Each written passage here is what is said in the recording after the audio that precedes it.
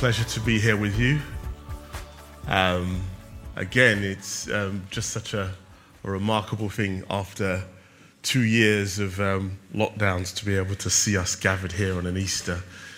Again, it is a true blessing and just a joy to be here with you as we experience this. So I want to do something that is maybe a little bit different from what you hear on an Easter. I mean, I know that sometimes as you go into these series that, you go through these times where it's like, the reality of the resurrection. And, for those who go on YouTube, all of a sudden, if you're in that Christian circle, you see all this proof of the resurrection and did Jesus really rise and all that kind of stuff come up. But I don't want to delve there today, as good as that is, to delve at the historical proof that Jesus indeed rose from the dead. What I want to do is maybe focus, linking us a little bit to what we've been doing in Revelation, and then exploring that whole idea of what does it mean that Jesus has resurrected, and kind of like leaving it out there and not necessarily understanding what that means for me. So I want to take us somewhere different, but yet not off theme, and that is in Romans 6. I want to take a short excerpt from verses 1 to 14 and then expound upon what I think the truths that it helps us understand and hopefully raises us and our own expectations about what Resurrection Sunday means for us as believers. So forgive us because we're in the middle of Paul making obviously a lengthy argument about what salvation is, but needless to say, we are still going to be captured on a point which I think is quite pertinent. So let me read and then I will pray and then we'll expound upon what I believe Paul is teaching us. What shall we say then? Are we to continue in sin that grace may abound? By no means. How can we who died to sin, still live in it? Do you not know that all of us who have been baptized into Christ Jesus were baptized into his death? We were buried, therefore, with him by baptism into death, in order that just as Christ was raised from the dead by the glory of the Father, we too might walk in newness of life. For if we have been united with him in a death like his, we shall certainly be united with him in a resurrection like his. We know that our old self was crucified with him in order that the body of sin might be brought to nothing, so that we would no longer be enslaved to sin. For one who has died has been set free from sin. Now, if we have died with Christ, we believe that we will also live with him. We know that Christ, being raised from the dead, will never die again. Death no longer has dominion over him. For the death he died to sin once for all. But the life he lives to God. So you must consider yourself dead to sin and alive to God in Christ Jesus. Let not sin, therefore, reign in your mortal body to make you obey its passions. Do not present your members to sin as instruments for unrighteousness, but present yourself to God as those who have been brought from death to life, and your members to God as instruments for righteousness. For sin will have no dominion over you, since you are not under law, but under grace. This is the word of the Lord. Father, we are so thankful for your word today. Lord, we're thankful because it anchors us, dear Lord God, into the fact that you have indeed rose. Lord, we have lived some 2,000 years later, and Lord, we rely upon your testimony. So many people today are even who come under the banner, quote unquote, of Christianity, who are prepared to dash away this Bible, dash away this witness, Consider it unreliable. Consider that the modern experiences trump that which has been written so long ago, Lord. But yet it is by your word, dear Father, and the word of your witnesses that, Lord, we have our living faith today, and we're anchored to that which began, Lord God, even before before there was a time. But yet, Lord, also to history and what happened in there for our benefit. So, Lord, we're not those, dear Lord God, who are so hasty to dash away the currency that your word has for us. But, Lord, as we dig deep, dig into our own hearts, dear Lord God, help us, dear Lord, to connect with your word and its truth. And may it, Lord God, make us alive to what you are actually have done for us today. In Jesus' name. Amen. Amen. So, by way of introduction, before we kind of break down a text, the now and the not yet, with regards to the trajectory of the resurrection. Now, we are familiar with this term because obviously we go, well, we believe that in some respects, the kingdom of God has already come and is already present in the lives of believers. But yet we also know that it's not fully manifest in the sense that we would expect it to kind of live out to all the expectations that the word gives us. But yet, that tension can easily delude us into thinking that, well, maybe I'll lean more to one truth than the other, and then ultimately we end up in the muddle, which is ultimately the issues with the church at hand. We tend to kind of want to break the tension and live one way as opposed to another. But the resurrection, in particular, is important for us because there is a now and a not yet aspect to it as well. Well, what am I talking about? Well, the resurrection can best be defined as a significant historical event. It happened some point in the past. And to that extent, we are here together as a church because of that event. And we are acknowledging it even now when we say he is risen indeed. But beyond that, we also realize that the resurrection is an important eschatological event, meaning relating to the end of the world as well. That ultimately, Christ's resurrection means that we also will resurrect with him on the last days. And to some extent, it fills the expectation and the hope of the believer with the fact that we have something also to look forward to. We will see our other brothers and sisters again. In that sense, when we go to funerals for believers, we live with the hope and the expectation that we shall see them again. And so in that sense, it becomes this future hope as well.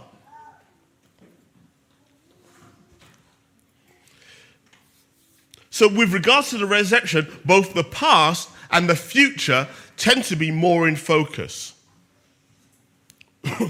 But there are implications, as I've just read from Romans 6, about how the resurrection affects us now, in our current lives.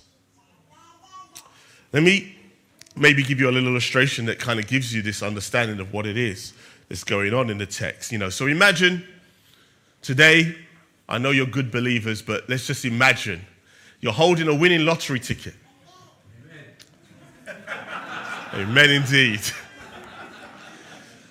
Now, we're not just talking about a winning lottery ticket that you're just holding and you hope that it's the same numbers. It's confirmed.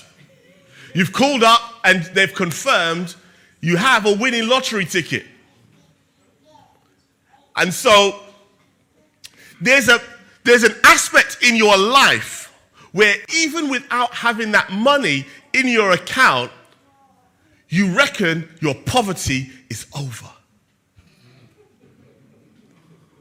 You don't window shop the same way you window shopped before. Now you're walking with a certainty that, well, let's see how, when I pay my bills, our normal window shop, let's see how it works out at the end. And obviously, as we see, things are going up. So we know that all that window shopping is going right out the window. I need to drive to work. I need to get here and there. I need to buy food. I ain't got no time for it. But do you get the point? The confirmation, because I guess we entrust integrity of the lottery as a legitimate foundation, and we know that everybody around you will treat you differently as well as a result of it because they also acknowledge your legitimacy. But there is a real sense in which, without that money even being in your account, you consider yourselves, I am no longer poverty-stricken, I am rich.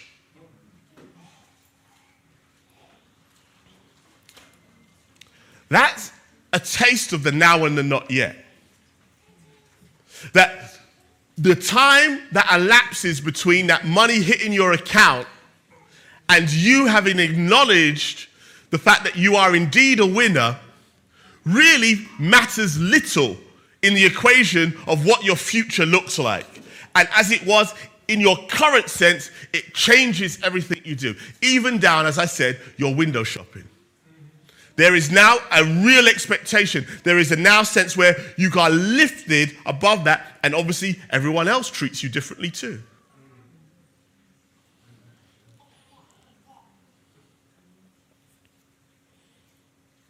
If we are honest, we will not only think the same way about our current problems, especially with relation to money, when we think of holding that winning ticket.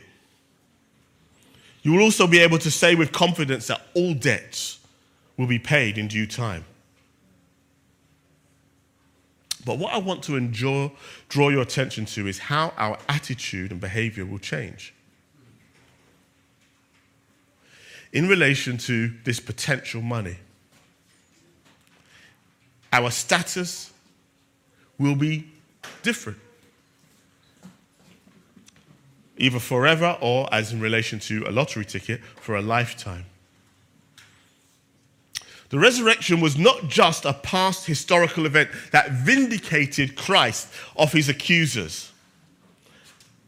And it's not just an eschatological hope, meaning an end-time hope, pointing to the future when all believers will receive a glorified body.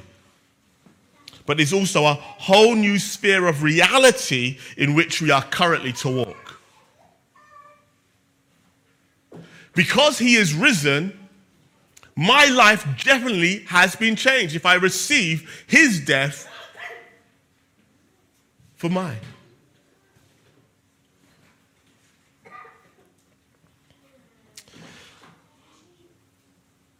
Following on from our series in Revelation, my understanding of Jesus' resurrection and ascension is that it ushers in the kingdom age.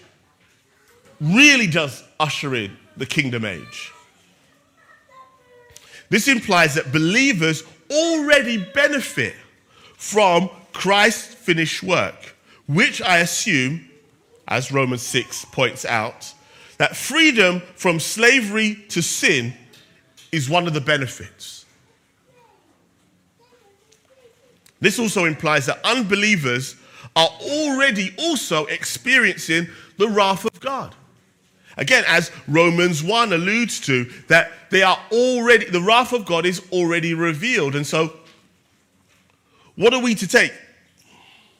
They are experiencing the wrath of God in that sense that they take upon themselves the doctrines of demons and suffer the consequences of their sinful acts.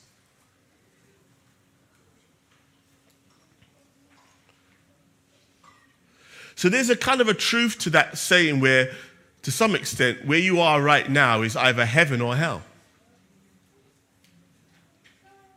There is a kind of truth to that.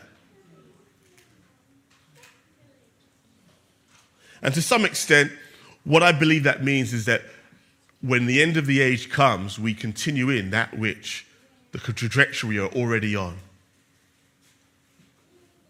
It's not like something suddenly shifts and all of a sudden now everything is different.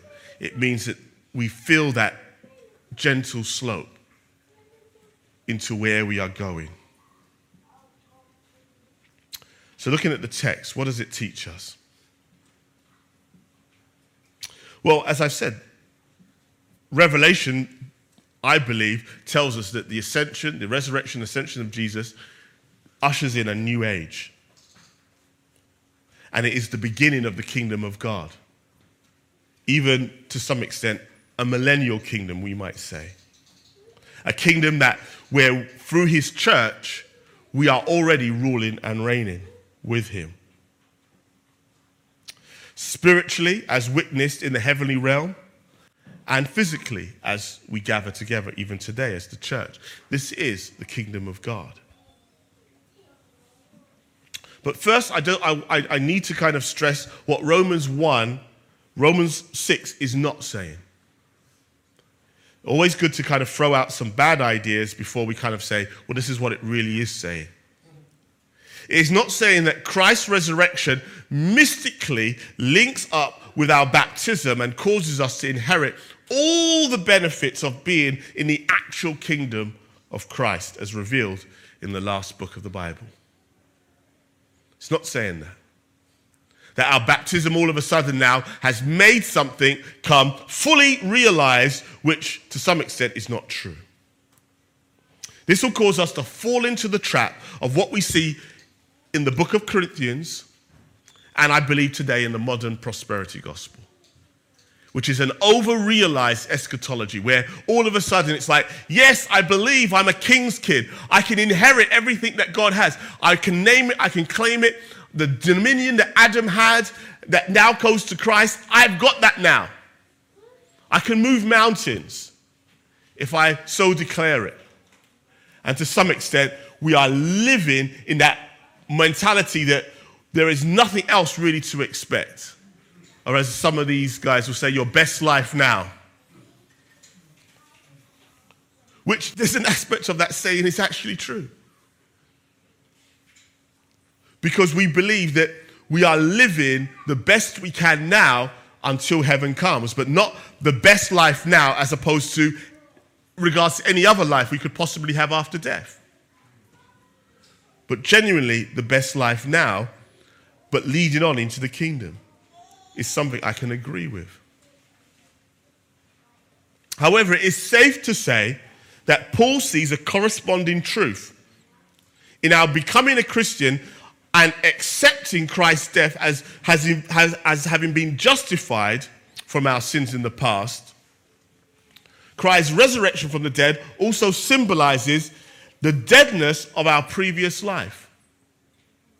So Paul makes that connection, as you see in those first 4 verses, that if we believe that we are currently justified in Christ because of Christ's death, he says we also need to make that connection with his resurrection and consider ourselves no longer that same person we were before.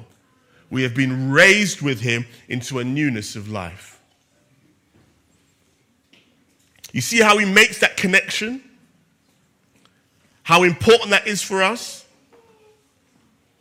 Let me illustrate this. Again, we're familiar with in movies and novels, and even actually in real life, where people fake their deaths. And they fake their deaths in order to avoid all the implications that have come with the way that they've lived their life previously. And so, when you die, as it were,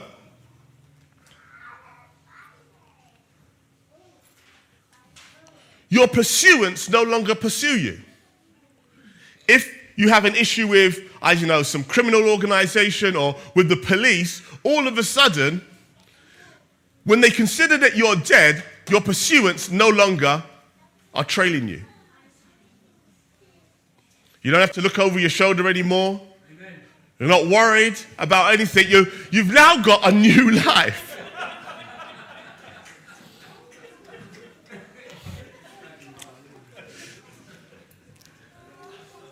So you would have to admit, even in that scenario, you would have to admit there's a great advantage of now living your life with a clean slate.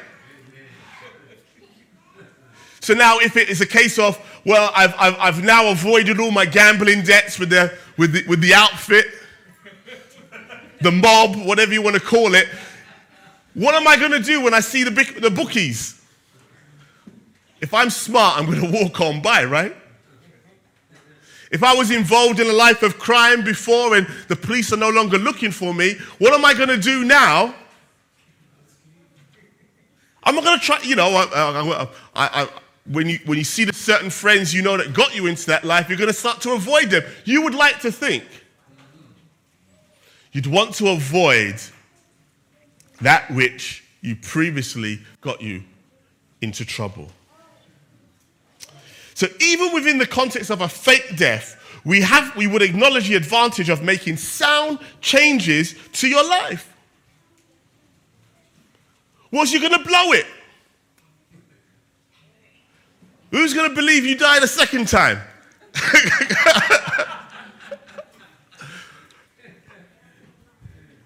Yeah, I don't know. I've learnt when it comes to that guy, you know what, I don't believe the ink, what I see there. I'm going to try and still find him.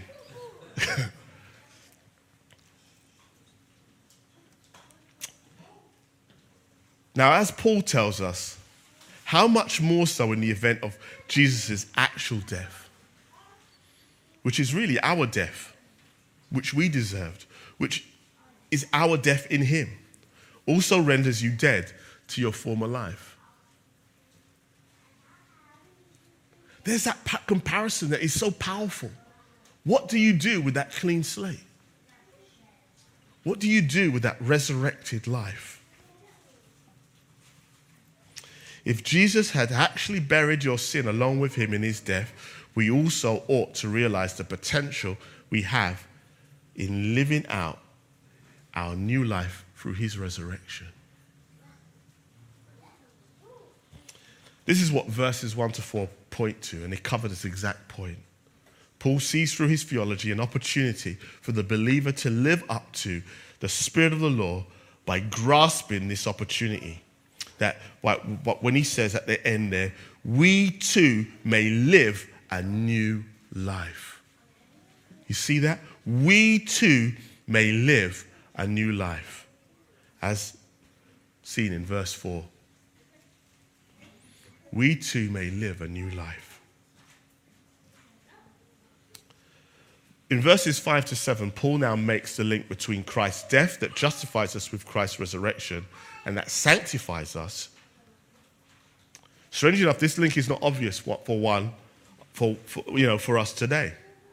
For we more naturally link Christ's resurrection with our future glorification, where we are promised that we would have a new body like his. Again, 1 Corinthians 15, 42 to 44 says this. So it will be with the resurrection of the dead. The body that is sown is perishable. It is raised imperishable. It is sown in dishonor. It is raised in glory. It is sown in weakness. It is raised in power. It is sown a natural body. It is raised a spiritual body. So we are taught to expect this as being the implications of Christ's resurrection. And as it were, we don't necessarily make that connection to sanctification, which sits right in the middle between our justification, our deadness to our old sins, our glorification, which is again that future glory of living in a sinless, perfect body. But then our sanctification, how do I live that? Paul makes that connection that sanctification is also connected to the resurrection. Simply because we can now live genuinely new lives. So Paul weaves both sanctification and glorification together into the work of the resurrection. This means that just as Christ has an implication, death has an implication for the believer, so also the resurrection has an implication for us in our own walk. And the same way we've got to kind of lose this whole idea that, in a sense, and again, depending on which kind of branch of theology or doctrines you kind of get to, you don't kind of come to the holy cash register at the end of our lives, as some will imply, and God is now, again, weighing up our good and our bad. The angel is there, putting in all of our good and our bad deeds, and somehow, again, in that very Egyptian style, is trying to see whether you tip the scales. In a sense that justification really is a done deal within the context of God has really justified me. I stand here free from sin. Now, literally. And not that I'm waiting for some point in the future when ultimately I can see, and again, as some people will do, take things like, in the name, is my name written in the Lamb's Book of Life, or is God crossing it out? And then all of a sudden I do something good. Tipex it that, and let me put it back in again. And that's what some people genuinely believe. That somehow that it's tipping, and that justification is still in the balance.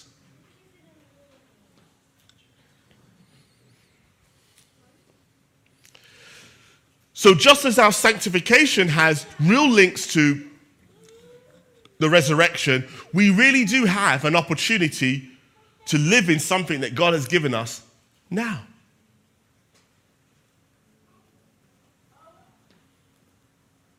So it is that Christ's resurrection works towards the believer's future glorification by disarming the power of sin over their life so they're able to live a sanctified life. I truly have been set free from slavery to sin. So verse 8 to 10 now. Compound this new reality by stating that just as death has its legal ramifications in this life, so does the death of the old person in the spiritual life. In the flesh, he continues to live the life we have right now, but in the spirit, we are awakened to the kingdom of God. So something genuinely happens. So we generally, and in terms of the spirit realm, fall off the radar in terms of sin. Again, to illustrate this is, again, in the world of social media and gaming, it's now like within the spirit realm, a little avatar of you now pops up. You're now in that place. You're now in the kingdom of God. You are now represented there and stand there as one of the multitudes. You are now within the kingdom.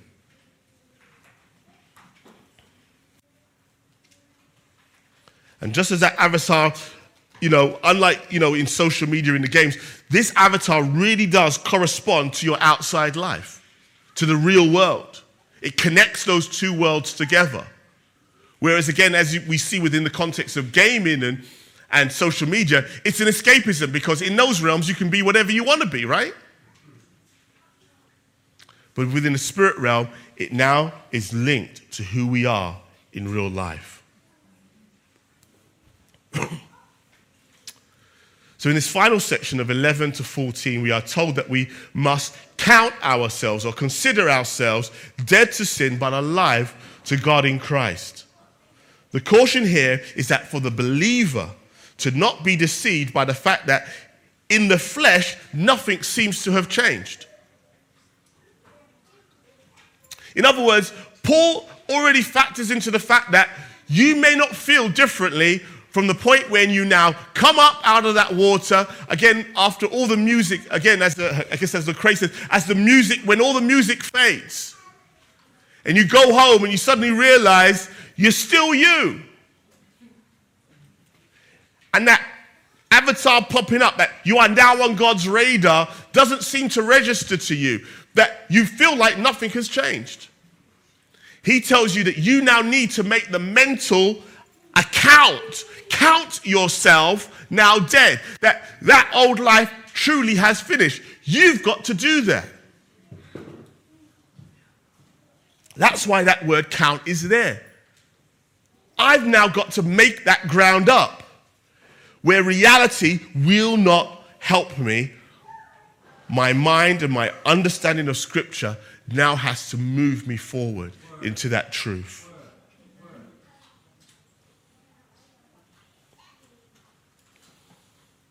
You have not physically died or been gifted with a completely new mind, and that thinks entirely in different ways, but that is not necessarily the reality of all believers. Some people genuinely do.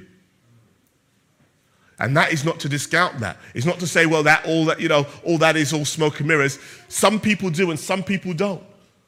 I've known of people who have been into, again, hard drugs, and all of a sudden they come into Christ and their whole life turns around.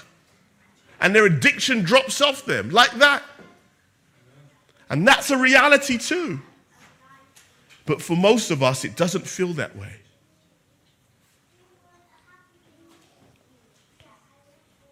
So when Paul uses the term count, we must take that as a task in which we must complete before we reach the correct evaluation of who we are. Count, therefore, must mean that I regard my former acts of rebellion towards God as no longer part of my new life. It will certainly mean that attitudes and practices that I would have regarded as part of my natural makeup but are contrary to my new identity in Christ are no longer appropriate for me.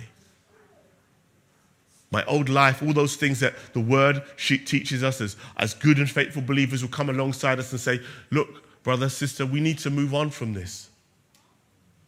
You need to change the way that you live your life if you're to reflect this new life that Christ has given you.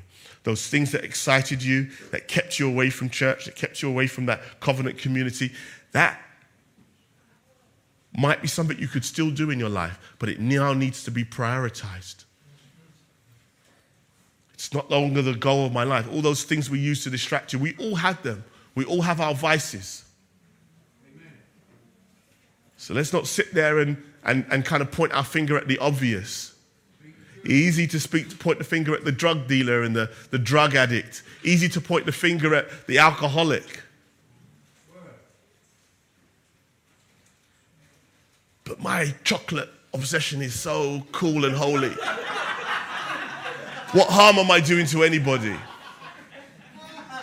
And we can think that way, genuinely, can't we? My super indulgent spa weekends. My marathon Netflix watching. All those things are vices that keep us from the kingdom and need to be temperate. Remember, the believer is to be temperate as one of the gifts of the Spirit, right? That we now gain the power to do things in moderation, even things that are not directly sinful. Everything becomes moderated.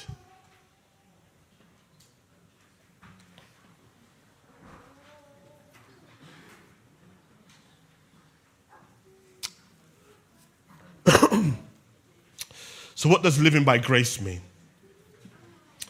The idea to avoid here is that of adopting sinless perfection. So if I've been freed from the slavery of sin, does that now mean I can live the perfect life?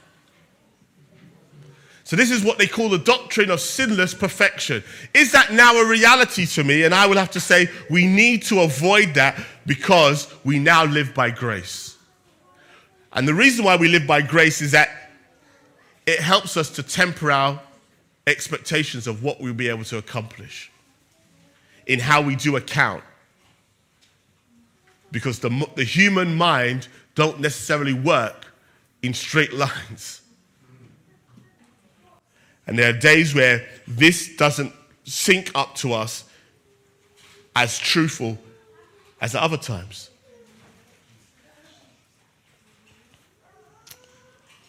With Christ having died for us because of the power of the law over sin, I do now obtain the power to live a sinless life. So this is what people think. Let me kind of unpack this. So with this notion that Christ has died for me and that power of sin is now done away with, the belief now is that now I can earn that which God has given me by grace. And so therefore, when it starts off by grace, I now get the power to live that life, and now I become justified because now I'm really living it enough so that God can say he gets a pass mark, and then therefore now I go from grace to law. That's the idea that some people get into their head. That God saw a little potential in me, like some football scout or some, I don't know, I'm into basketball scout. I see a little potential that he can make it all the way. And so the grace or the fact that I come to your game and I see your potential, and then all of a sudden now I give you that point where I say, now show me what you can do. That's what we believe that God does with us. Show me what you can do. In this example, when he picks us off the court, when he picks us off that place where we are seemingly show a little bit of potential, but we're not the finished ultimate, he says, you're already there. You're already in the league. That's the equivalent. Not that I now earn my place to stay there. That you're there now. There is not this, as it were, prevenient grace period where I now have to go through workouts, go through various kind of checkouts to see that I meet the grade for the team.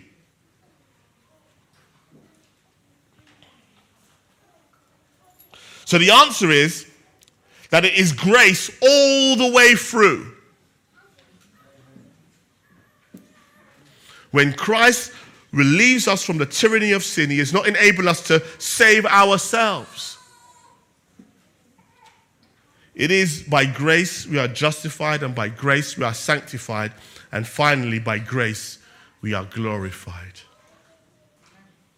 Our part in this work of God is to live out in gratitude what God has done for us through Christ Jesus and the power of the Holy Spirit.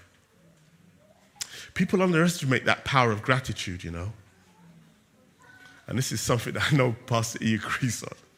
I gave him a book on this when about the whole idea of gratitude in the life of the believer. When you understand this theme and the motivation of when you suddenly realize what grace is, what gratitude now brings into our lives is that, wow, we are so overwhelmed with what God does that all of a sudden we are acting in a sense, in a way that we can't even believe. Why would he choose me? And it's that gratitude.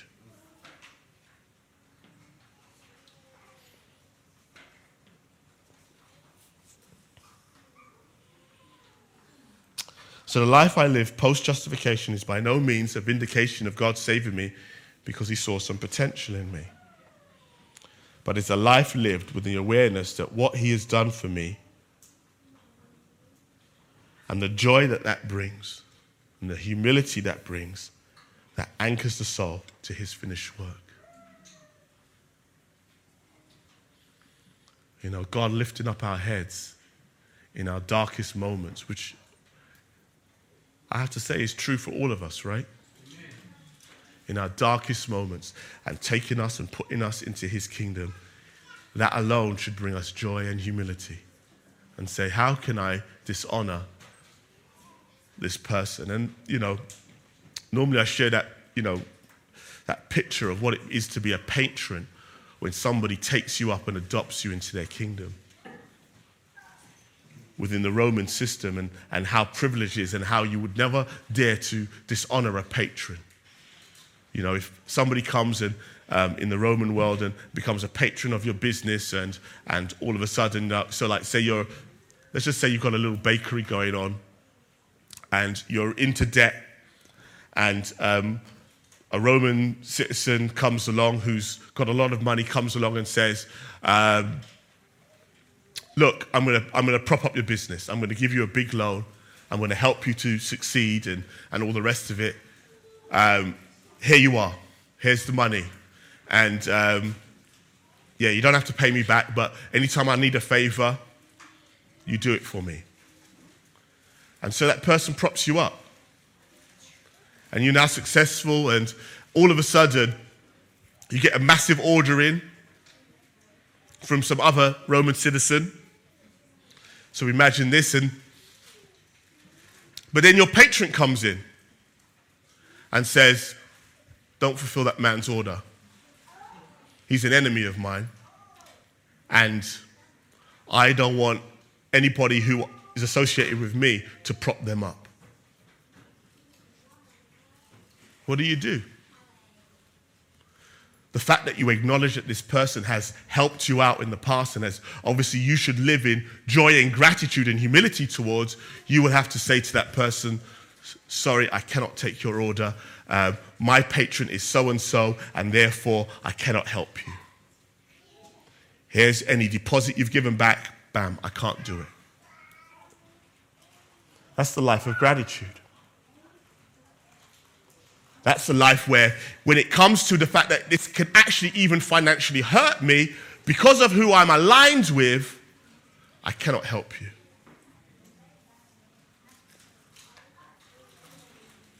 That's the idea of patronage that you see within the context of Romans, that they would have grasped. If God is my patron, how can I be involved with anybody who is counter to him?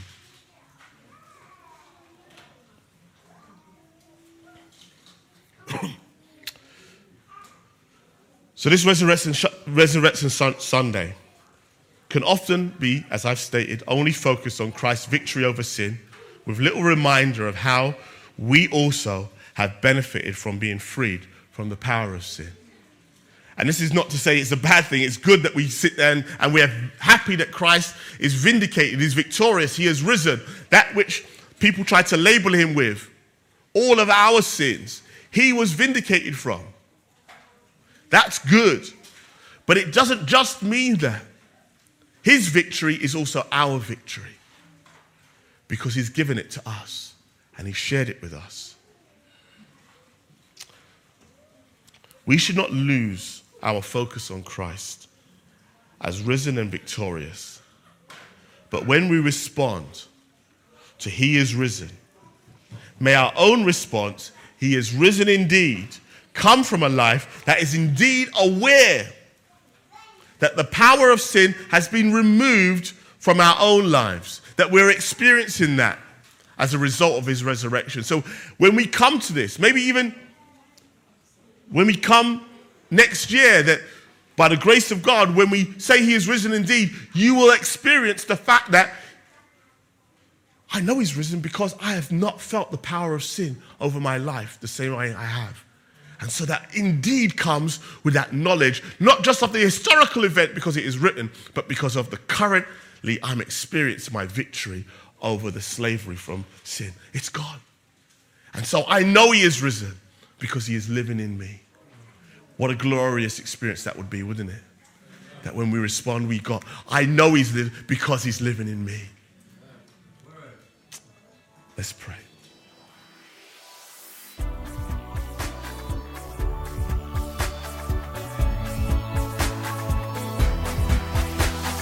Join us next time for more of God's truth to transform your reality.